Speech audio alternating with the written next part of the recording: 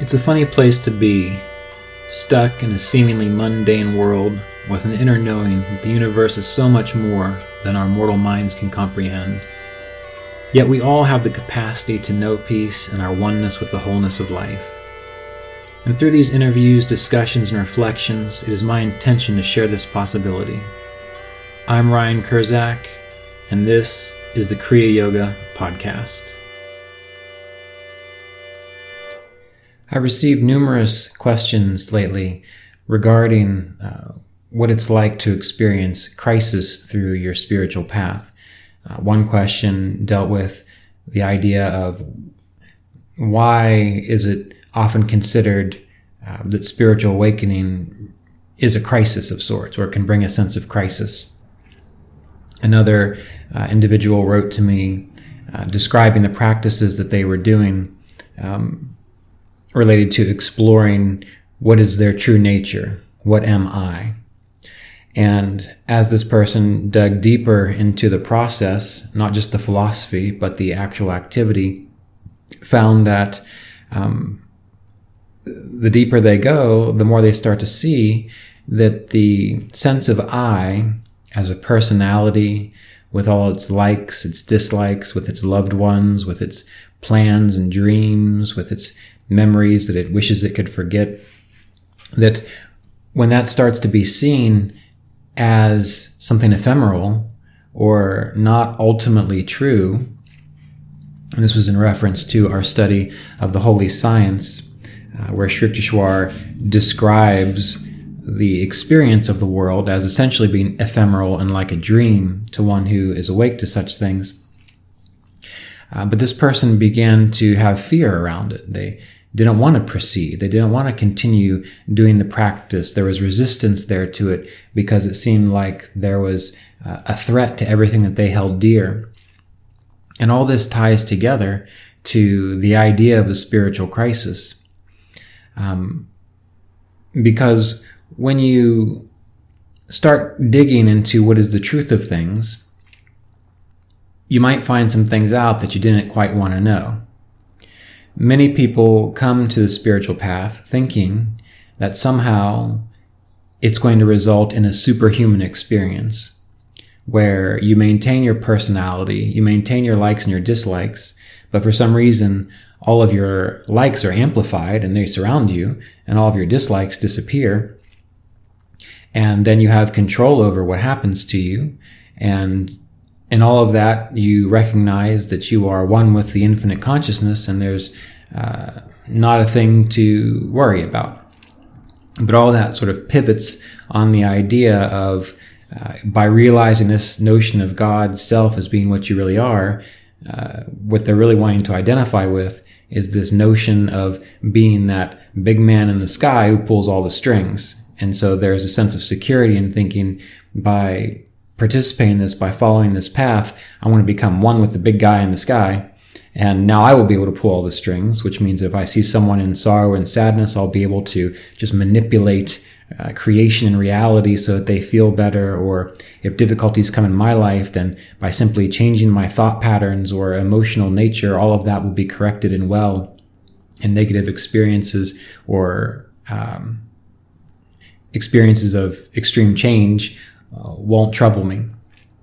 But when you go deeper into the philosophy and the process, again referring to the holy science, the reason this is on my mind so much is because we've been doing a holy science class recently, going through the text as it relates to our spiritual practices.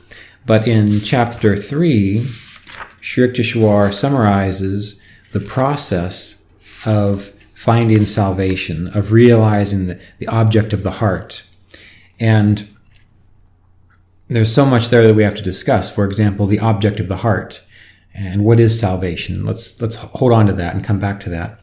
But in the procedure, he describes that part of the procedure is penance. And he says, penance is patience or even-mindedness in all conditions. Equanimity amidst the essential dualities of Maya, cold and heat, pain and pleasure, etc. So part of the process of awakening, clarifying your consciousness is practicing patience, even-mindedness in all conditions, which means releasing attachment identification to defining yourself through fears, through wants, through pleasure, through pain, through the duality of experience. And that's the procedure. And when you practice this procedure, well, then you actually embody even-mindedness, meaning that, in a sense, you lose a lot of your personal preferences. And again, this is challenging when we are identified with a personality, a mind, and a body. And this is why there is this sense of crisis around awakening, because if you have a very acute experience that kind of shakes you out of the realization, that the feeling that you are your body, well, that can be very jarring. Or if you have an acute experience that all of a sudden points out how silly your personality quirks are compared to the bigger picture, the bigger scheme of things, that can be very jarring. But if through consistent study and practice and contemplation, it unfolds naturally, you begin to notice, well, this thing that used to bother me really doesn't bother me anymore, and I'm okay. This anger or this frustration that I held on to that sort of made me who I am a little bit, and I had a little bit of false pride in there about it. Well, I see that it's fallen away, and it doesn't bother me anymore, yet I still exist and I'm still free. Or as you grow and as you age and as you mature, spiritually speaking, you begin to recognize that the people that are in your life, that they're expressions of this infinite potential. But the longer you go through life, you see that people have come in and people have gone out. Some people have left peacefully. Some people have left through pain. But the clearer you become, you recognize, but I'm still okay. The real I that is eternal, has witnessed this rise and fall, and it's still okay. So when you have that kind of gradual progression of wisdom that comes upon you, well, it makes it much easier to eventually recognize that even the you that you think you are as a personality with a name and family history and legacy to pass on, you're not really attached to it anymore. You don't mind participating in it. You don't mind enjoying it while it's there, but you know that it's going to fade away too. And throughout that entire process, what you've been constantly, subtly returning your awareness back to was that infinite, the best that words can do, that infinite observational awareness in which everything happens. You start to recognize that is really what you are. And so again, you become less tweaked with the polarities and the dualities. Does it mean that as you develop this wisdom and clarity through age or through practice or through cultivation, that difficult things don't come your way, challenges don't arise that would stress out, a person who doesn't have a whole lot of wisdom? No, it's just that you see it in a perspective. If someone develops an illness, and whereas when you were in your teens and your 20s and they were a loved one, your whole life is crushed. Well, even if you don't engage in spiritual practices, as you age and as you get older, you see people passing and you see the reality of illness. And that can stress you out more if you keep letting it trigger you, or you can see it as a cycle of nature that we're all going to go through, and it loses its sting a bit. But again, the challenge that many people have is when they read something like in the Holy Science, and it just points out from the get-go that this world is ephemeral, that the ideas of time and space and individuality are just simply ideas, and that is all. In the same way that when you are dreaming, you truly feel that what is happening in the dream is really happening. Your awareness, your consciousness, if it doesn't know that it's dreaming, the stuff you experience in a dream while you are dreaming is experienced as real as when you are awake. However, when you wake up, unless it was a very intense dream, you look back upon it and you say, oh, wow, that was a dream. I don't even know what was going on there, but I'm glad I woke up. Well, when we have this awakening experience through our spiritual and meditation practices, it usually happens gradually. We begin to see that in this life as well. That's why when an awakened one says, time, space, sense of individuality is just a play of mere ideas. Well, that person is saying it from the vantage point that you would say, well, that was an interesting dream.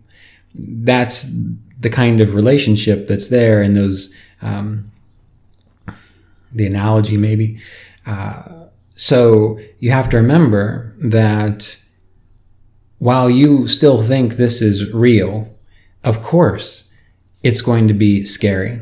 And of course, it's going to be difficult at times to have someone say to you, this isn't real at all, when everything you know is this reality.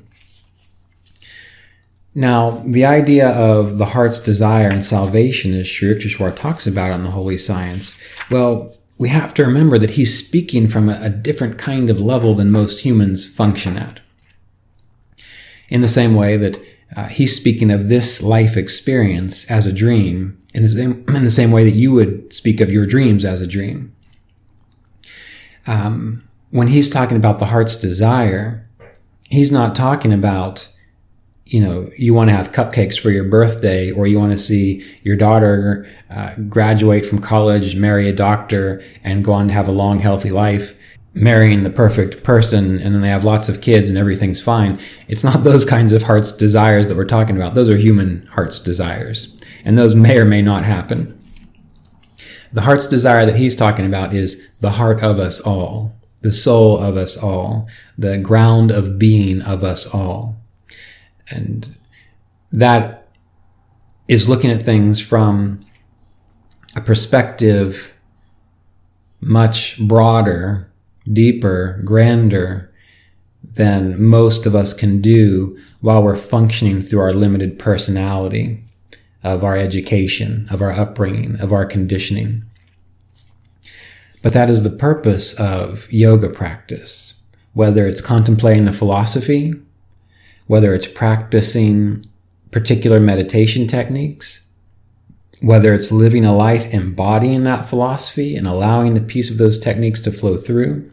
That is the purpose of yoga practice, is to lift us out of this small sense of self, or at least expand our consciousness so that we can recognize the relationship of this small sense of self to the bigger picture.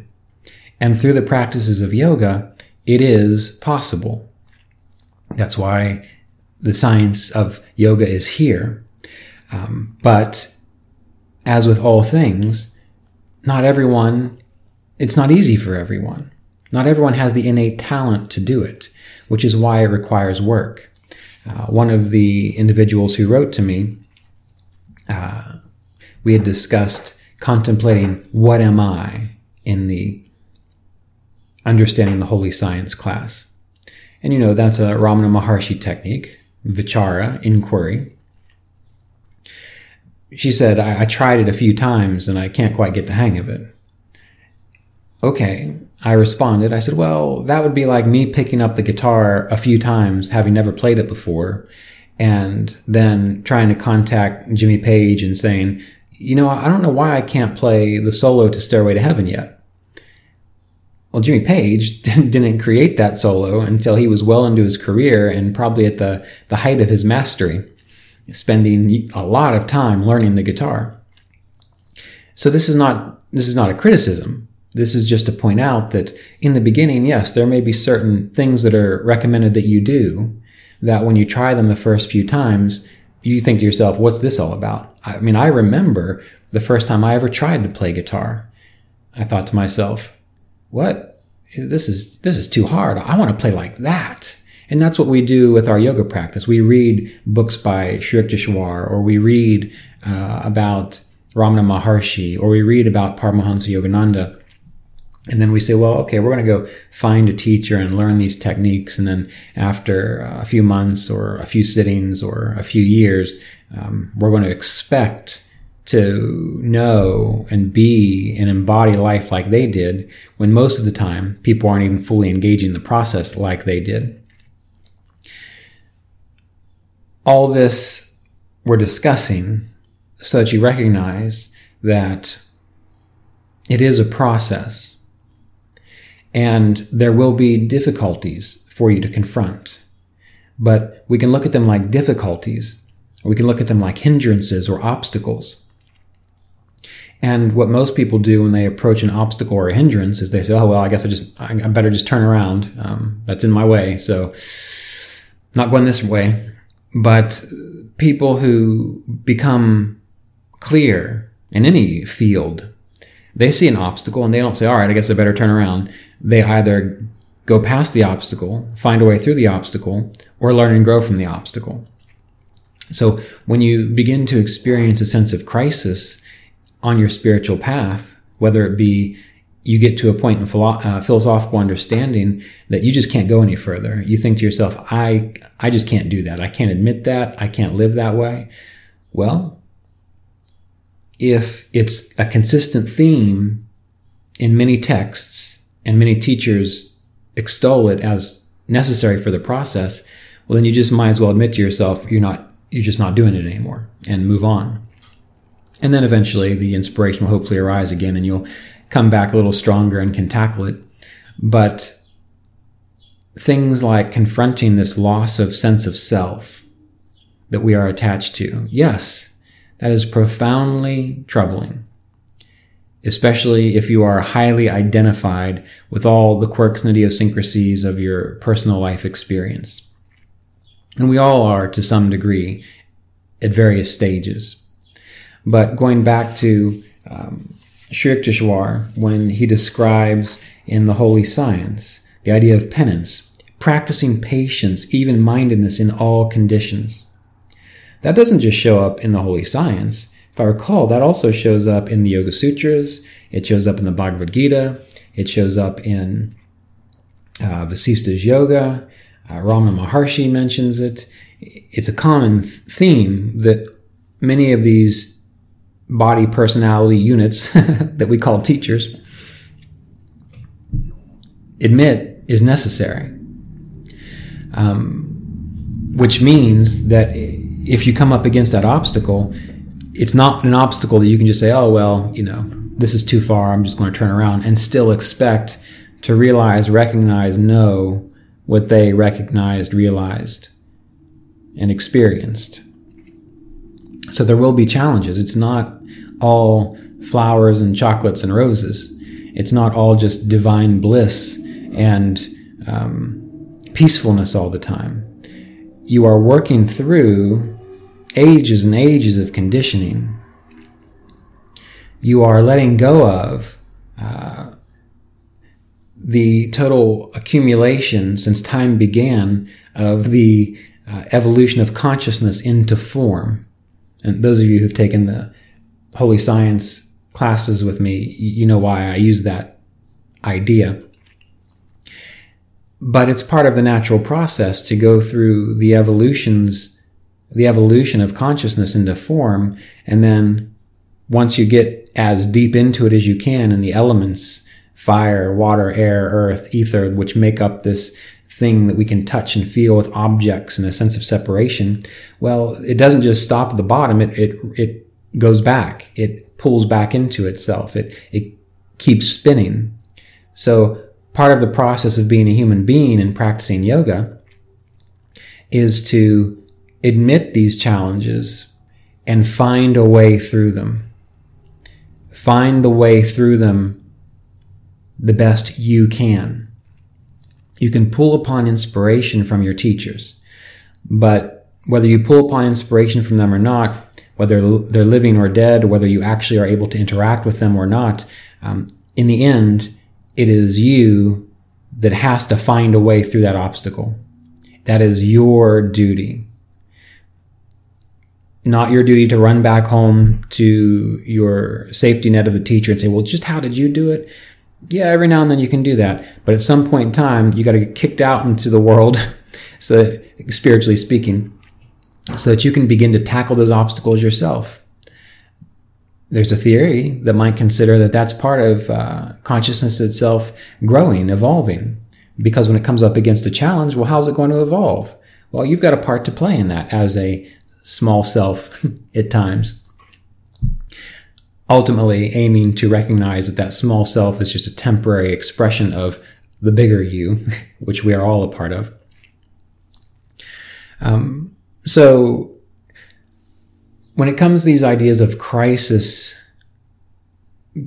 resulting from spiritual processes, they're not crises as in you just discovered that your house was destroyed, now you have to find a place to live. They are conscious choices for growth. That's what we're talking about as we discuss people who are actively engaging the spiritual process. You attend to it consciously, with intention. Very similar kinds of growing can occur just by living your life. Challenges may occur within relationships, within your own growth process. You may actually lose your house and have to figure out, well, wow, I was so identified with all those belongings in my house in that situation. I'm recognizing that's painful, but it's not who I am. And if you embrace it and can learn from it in a certain way, you might feel a bit freer because of that. Whereas you would never have experienced that freedom had you stayed in that same house with all the knickknacks and all the memories and all the things that kept you comfortable. So life can do it to you as well. But on the spiritual path, we're doing it consciously. We're choosing to move into it. Like an individual who goes to the gym, who consciously chooses to work their body hard so they're sore for a few days so they get stronger and healthier. Versus someone who, again, gets thrust out into nature and then has to learn survival and has to learn how to be strong because that's what life threw at them. So it's important to recognize that many times these ideas that we see as crises, they're not crises, they are challenges. They're obstacles, they're hindrances, which are not there just to aggravate you. They're there because it's part of the process of realizing what you truly are, and it might require a bit of faith for you to walk into those and explore them and be uncomfortable for a while, to exist in that discomfort and recognize that you can, and you can also thrive and persevere until you make it out the other end and you say, wow, I had no idea I could make it through that desert. But I look back and I did, and I recognize just how strong I am now and what is true about myself, the resiliency that I have. So on the spiritual path, yes, it can be challenging to begin to realize that everything you thought was important to your personality, all the personal little things that you thought were so important, that they're really not. That's a hard thing to swallow. I will tell you that from reading about other people talking about it. I will tell you that from personal experience. It was not easy for me. It is not easy to admit that everything is divine consciousness, that everything is God. Meaning the pain that you feel sometimes, the joy that you feel, the neutrality that you feel, the good experiences, the bad experiences. It is not easy to admit that all of that is God. Why? Because of our cultural upbringing and how we've defined this idea of an all good thing, which will just surround you with candy canes and unicorns for the rest of your life. That's a childish notion. And it's one that is hard to break free from in many ways. But what has been found by those who have done it is that it is actually supremely freeing to not be bound by a small sense of I or childish notions about what is true. From people that I have heard from, it is worth all of the pain sometimes that you have to go through to adapt and adjust and to grow into the realization of what you truly are. And again, we discuss it as though it's a growing into. It's really just a realization. It's really just it's always been that way. In the same way that it's like you lost your necklace and you're wandering around looking for your necklace. Where's my necklace? And it was a family heirloom, and you're so upset that you could have lost that most valuable, precious thing because maybe you're getting a little dementia. And then as you're wandering around, you just happen to go to your dresser where there's a mirror, and you look up at the dresser just to see if your hair's all right. And then you see the necklace dangling there. And that sense of, relief that comes over you. Oh, there it is all along. Wow, that's so silly. I just forgot I put it on. Well, that same kind of, stress that a person goes through those spiritual crises dissolves in that same way once they have the final realization, because it's just like recognizing, I just forgot. Wow, this has been true all along. And the way that this is realized is through the principles of yoga, which include meditating well every day, which include being skillful at your meditation practices, not doing them mechanically, but doing them actively, being engaged in them, and then being able to rest in the silence and stillness after those practices. And in order to be able to do that, you usually have to have a fairly healthy body so that you can sit upright, not be fatigued or exhausted, so that you can actually stay awake while you meditate, and then not be distracted by your body. And in order to have the time to put towards meditation, then you have to engage the yamas and niyamas. You have to live a good life. You have to practice truthfulness, non-covetousness, contentment, harmlessness. You have to take responsibility for your resources. All these things so that you have the proper foundation, the proper groundwork to actually be able to sit still and meditate in an intentional fashion. And then, because you're meditating regularly, you get better at it, which means you are now able to go within. Now you're able to sit still, be calm, practice pratyahara, internalization of awareness, and now you can contemplate these things like, what am I really? And you've got the strength of character and the fortitude and mental and emotional stability to look at, wow, maybe I'm not this small I that I think I am. And it brings up this fear, and your heart quivers a little bit, and you become aware of your body, and you decide, that's okay. I'm safe. I'm not going to die sitting here in meditation. So I'm going to, in this safe space, really look at and analyze and explore and go into, what is this that I think I am?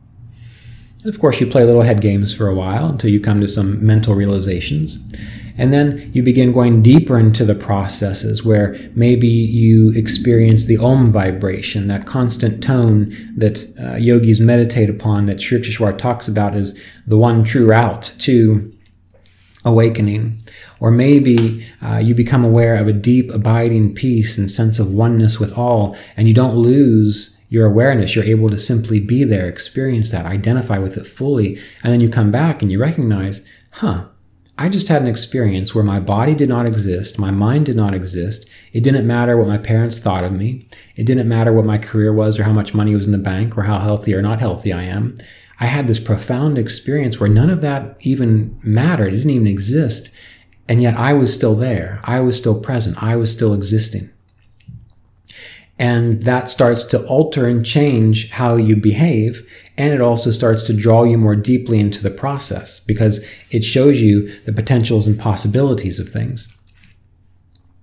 And in that way, you become a more skillful, devoted, attentive yogi, and then you are less likely to be disturbed by what people call spiritual crises because you're seeing it from a whole different perspective. You're not just being thrown into the deep end of the pool and all of a sudden all of your small sense of self has been taken away and you have a psychotic breakdown. It's not like that. You have learned to swim. You have done the practices. You have built the proper structure for the experience such that now you can just jump in the deep end, and you might not have ever done it before. So it still might have a little bit of fear there because you're like, well, I've done all this training, all this practice, but can I really give my full awareness to this ocean of consciousness and just dive right in? So you might have a little hesitation, but you're ready. So you overcome it and you just do it because you found that even in the past, the things that challenged you and scared you, once you just jump through them, you recognize, oh, it was okay after all. And then you have the profound experience. You have the awakening moment or the realization of what has always been true. But it all depends, for those of you who are working this out intentionally, purposefully, consciously, while life happens, that you build the proper structure. In the previous class on the Holy Science, the image came to me. I once had a mandolin built for me, and the luthier would send me pictures of the mandolin as it was being built. First, the flat wood as it was cut, and then how it was shaped, the outline, the design, and then how the box of the instrument was put together. And then finally, the neck was put on, and then the fretboard and the frets and the bridge and the tuners. He kept sending me all these pictures of these incremental building blocks of how the mandolin is put together. And all of this came to me as we were discussing the Holy Science, and I recognized that is what our yoga practice is doing. I know the mandolin was being built. I saw it happening. Could I play the mandolin? Could I hear its sweet music? Could I feel it in my hands and pluck it? Could I play those wonderful 9/8 Irish slip jigs that I love? No, but it's okay because once it was built, I could. And that took a while. When it comes to our realization of clarity and overcoming these spiritual crises, or even preventing them from developing something that completely turns you off of the path, it's like essentially everything you do is building the structure for the experience. And that includes how you live your life. One of the things Sri Yukteswar talks about and many other spiritual texts talks about is the company that you keep is important. Your dwelling place, what's in your environment, how you take care of your body, the things that you nourish your body with, all of this contributes to it. So the structure of the awakening experience isn't simply sit down and meditate and do the technique right. If you have someone telling you that, you're not going to get very far. But if you look at your whole life as though it is the building of a structure which can allow that sweet music to come forth of the awakening experience, well, it takes time, and you have to know how to plane the wood and shape the wood, and you have to know what kind of glue to use to hold the wood together, and you have to learn how to put the neck on at the perfect angle so that the notes aren't out of tune when you finally do put the strings on. And we're just talking about building an instrument that people play music on. But what we are getting into is the realization of oneness beyond polarities, beyond duality. Now think about how much time it takes for that luthier to learn the skill to even begin to try to build a mandolin. It's a lot. And again, put it into perspective. We're talking about waking up beyond the small sense of self. Now, of course, if you have the capacity to simply recognize I'm not the mind, body, personality and be done with it, fine. It's not common that that's the case in this current time cycle, this current yuga, this current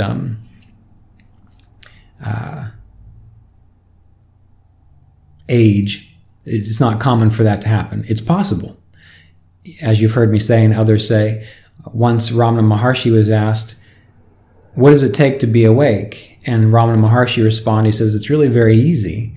All you have to do is be quiet. If you would ponder that alone, all you have to do is be quiet and start working it out for yourself and then applying it and kind of trial and error, figuring out what does he mean by be quiet. Eventually, you would see what he means. And you would also recognize, wow, that was simple.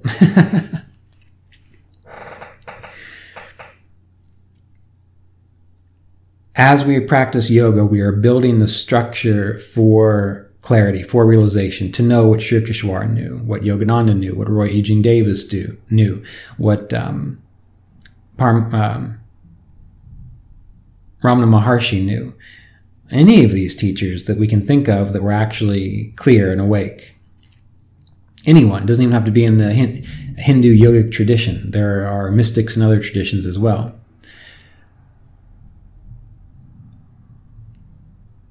But they built their life such that it supported that thing.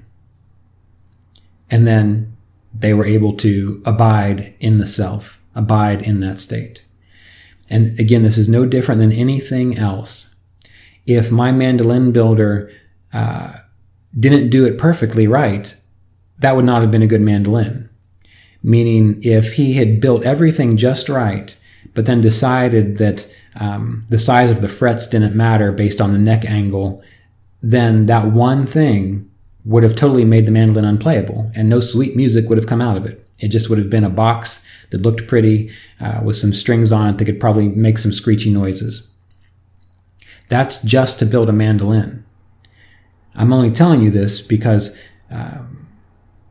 what is described by our spiritual teachers, they're not recommendations. They're not just, maybe you should try that. They're a set of instructions that if you follow them, you will know what they know. And that's not meant to be taking a moral, righteous attitude, which is often the case when it comes to spiritual things. We kind of pull up that sense of, well, they're just being righteous and so on, self-righteous, and think they know more.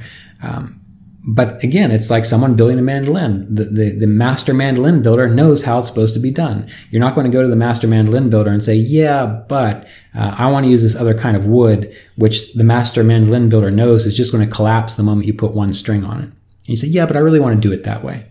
And he'll say, get out of my shop. He's like, I'm not going to teach you to be a mandolin builder. And then people will say, you learn mandolin building from him. Because there's a way that things are done. Again, not because of a moral superiority or a sense of righteousness. And this all dawned on me while reading through the Bhagavad Gita, because qualities and characteristics of consciousness are described in the Bhagavad Gita that say, if you embody these things, self-knowledge just happens. So in my mind, all of a sudden, it became clear as though we're just putting together a puzzle, really. And there are specific ways those puzzle pieces fit. And if you put them together, then the picture reveals itself. But again, what many people want to do is they just want to do it their way. They want to pretend that they're on a spiritual path. They want to pretend that they're really interested in doing what needs to be done. And so they'll go to the lectures and the workshops, and they'll meet up with their spiritual teacher, and the spiritual teacher of the workshops will say, this is how it's done. But they'll go back home, they'll say, yeah, but that doesn't really fit my lifestyle or my personality, so I think I'm going to try it this way. And they try it that way, and they wonder why it doesn't work. So please be aware that there are certain ways of approaching this, and they are outlined in the Bhagavad Gita, the Yoga Sutras. They are outlined in the Holy Science. A good commentary on the Bhagavad Gita, The Eternal Way by Roy Eugene Davis. You can find the Holy Science on Amazon. It's a little hard to follow, which is one of the reasons why I decided it'd be important to build a class on it. For the Yoga Sutras, I have wrote a commentary on the Yoga Sutras, Kriya Yoga, Continuing the Lineage of Enlightenment. There's also a downloadable 26-hour course on the Yoga Sutras at kriyayogaonline.com to help you get into it. Roy Eugene Davis's commentary on the Yoga Sutras is one of my favorites. The Science of Self-Realization, that's his book with the commentary. And the way that you know whether or not someone's being sort of dogmatic or righteous about it is if what they're teaching is peculiar to their own teaching. But if you find something repeated over and over and over in various sources, there's a consistency there. That's telling you these are not recommendations. These are not personal quirks made up by some teacher who thinks he knows what he's talking about. This is the formula that will build the life which blossoms and results in clarity of consciousness. And some of that formula is not easy. For example, we talked about practicing patience, even-mindedness in all circumstances. If you would do nothing else, not even meditate, but you would practice patience, contentment in all circumstances, I think you would find that you probably made a heck of a lot more spiritual progress than you did sitting there trying to act like you were meditating for 40 years. But what I mean by that is you actually have to do it for real, not pretending, not acting like you're patient, not like the kind of people who sit there and smile and you can kind of see that they're just seething on the inside, but they can practice patience so they don't express what's deep down inside. I mean the person who's truly patient, who they are present no matter what's happening. That is patience. But Sri Yukteswar describes these 8 meannesses of the heart to overcome. And these are not quite, some of them aren't quite as dominant today as they might have been in his time, but many of them are still very prevalent in the human experience. The 8 bondages or snares are hatred, shame, fear, grief, condemnation, race prejudice, pride of family, and smugness. Well, let's focus on hatred, shame, fear, grief, condemnation. Race prejudice is a big one. I'm going to assume that people interested in yoga hopefully have practiced enough ahimsa and harmlessness that they're not caught up in that anymore. But hatred, shame, fear, grief, condemnation, well, those are hard to shake, aren't they? And what we have to remember is that we're not saying that you must not ever be afraid or you must not ever feel grief. The human body and the personality will experience those things. It's not identifying with them such that when a grievous thing occurs, it doesn't then define the entirety of your life. When the grievous thing occurs, you go through the grief process and then you recover and you continue onward knowing what is true, that the experience was temporary. It's not the real thing. Fear. It's okay to be afraid every now and then, but you move through the fear. You don't let it define you. Hatred and shame. These are things that we all have to work out depending on where we are in our stages of growth, because we have been born into a world where things like fear, shame, and grief and condemnation are commonplace. There are difficult people in the world which cause these experiences to come forth. But as we grow and we lift ourselves up above the need to cause fear or shame or condemn others, and even in subtle ways, the world does get clearer. And that's just a natural function of time and the evolution of consciousness. Yes, crises in the spiritual process can seemingly occur. But often what these crises are obstacles or hindrances that are just part of the growing experience. And you can avoid them or you can go with them. Certain things in nature can't avoid obstacles. When the crayfish wants to get bigger and stronger and pass on its genes, well, it has to molt, which means it has to essentially bust out of its own skin and then go hide under a rock so a fish doesn't eat it until it finally develops a hard shell again and can go about its business. That's a natural process.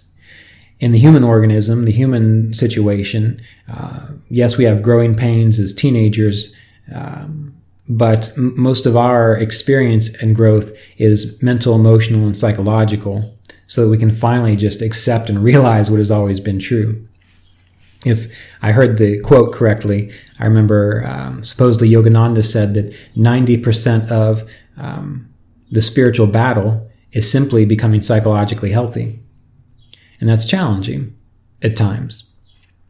But with a positive attitude that it's possible, with faith, with the will to move forward, with the ability to develop discernment, to know what is true and what is not true. All these things result by practicing the principles of yoga, and I don't just mean meditation or postures. I mean the full 8 limbs of yoga: yama, niyama, asana, pranayama, pratyahara, dhyana, dharana, samadhi, and so on. That becomes a natural thing. At times, it hurts. The pain passes. As we walk along the path, it's important to recognize that that is the reality of it. And that is the reality of any great adventure, isn't it? And how many of you would go read your adventure novels that simply said, they walked out their front door, they had an easy ride over the hills to the dragon's cave. The dragon said, "Sure, you want all my gold? Take it."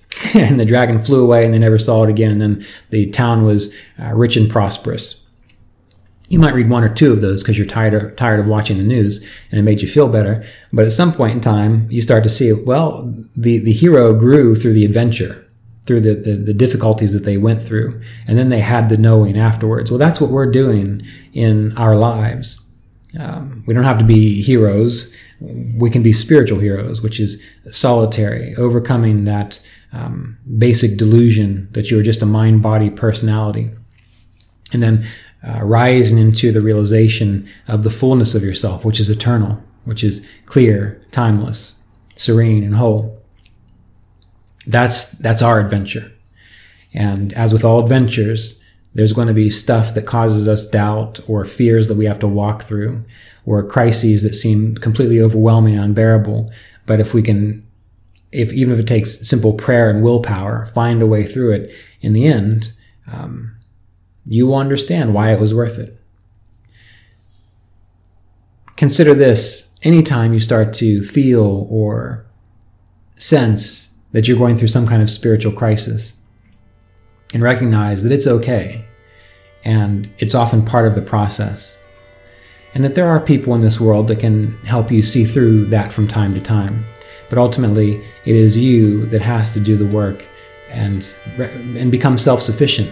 Recognize you can do it. It's not about anyone else or anything. It's your own awakening process. This episode of the Kriya Yoga podcast was made possible by donations from Kriya Yoga apprenticeship students and supporters of our Patreon community at www.patreon.com/Kriya Yoga.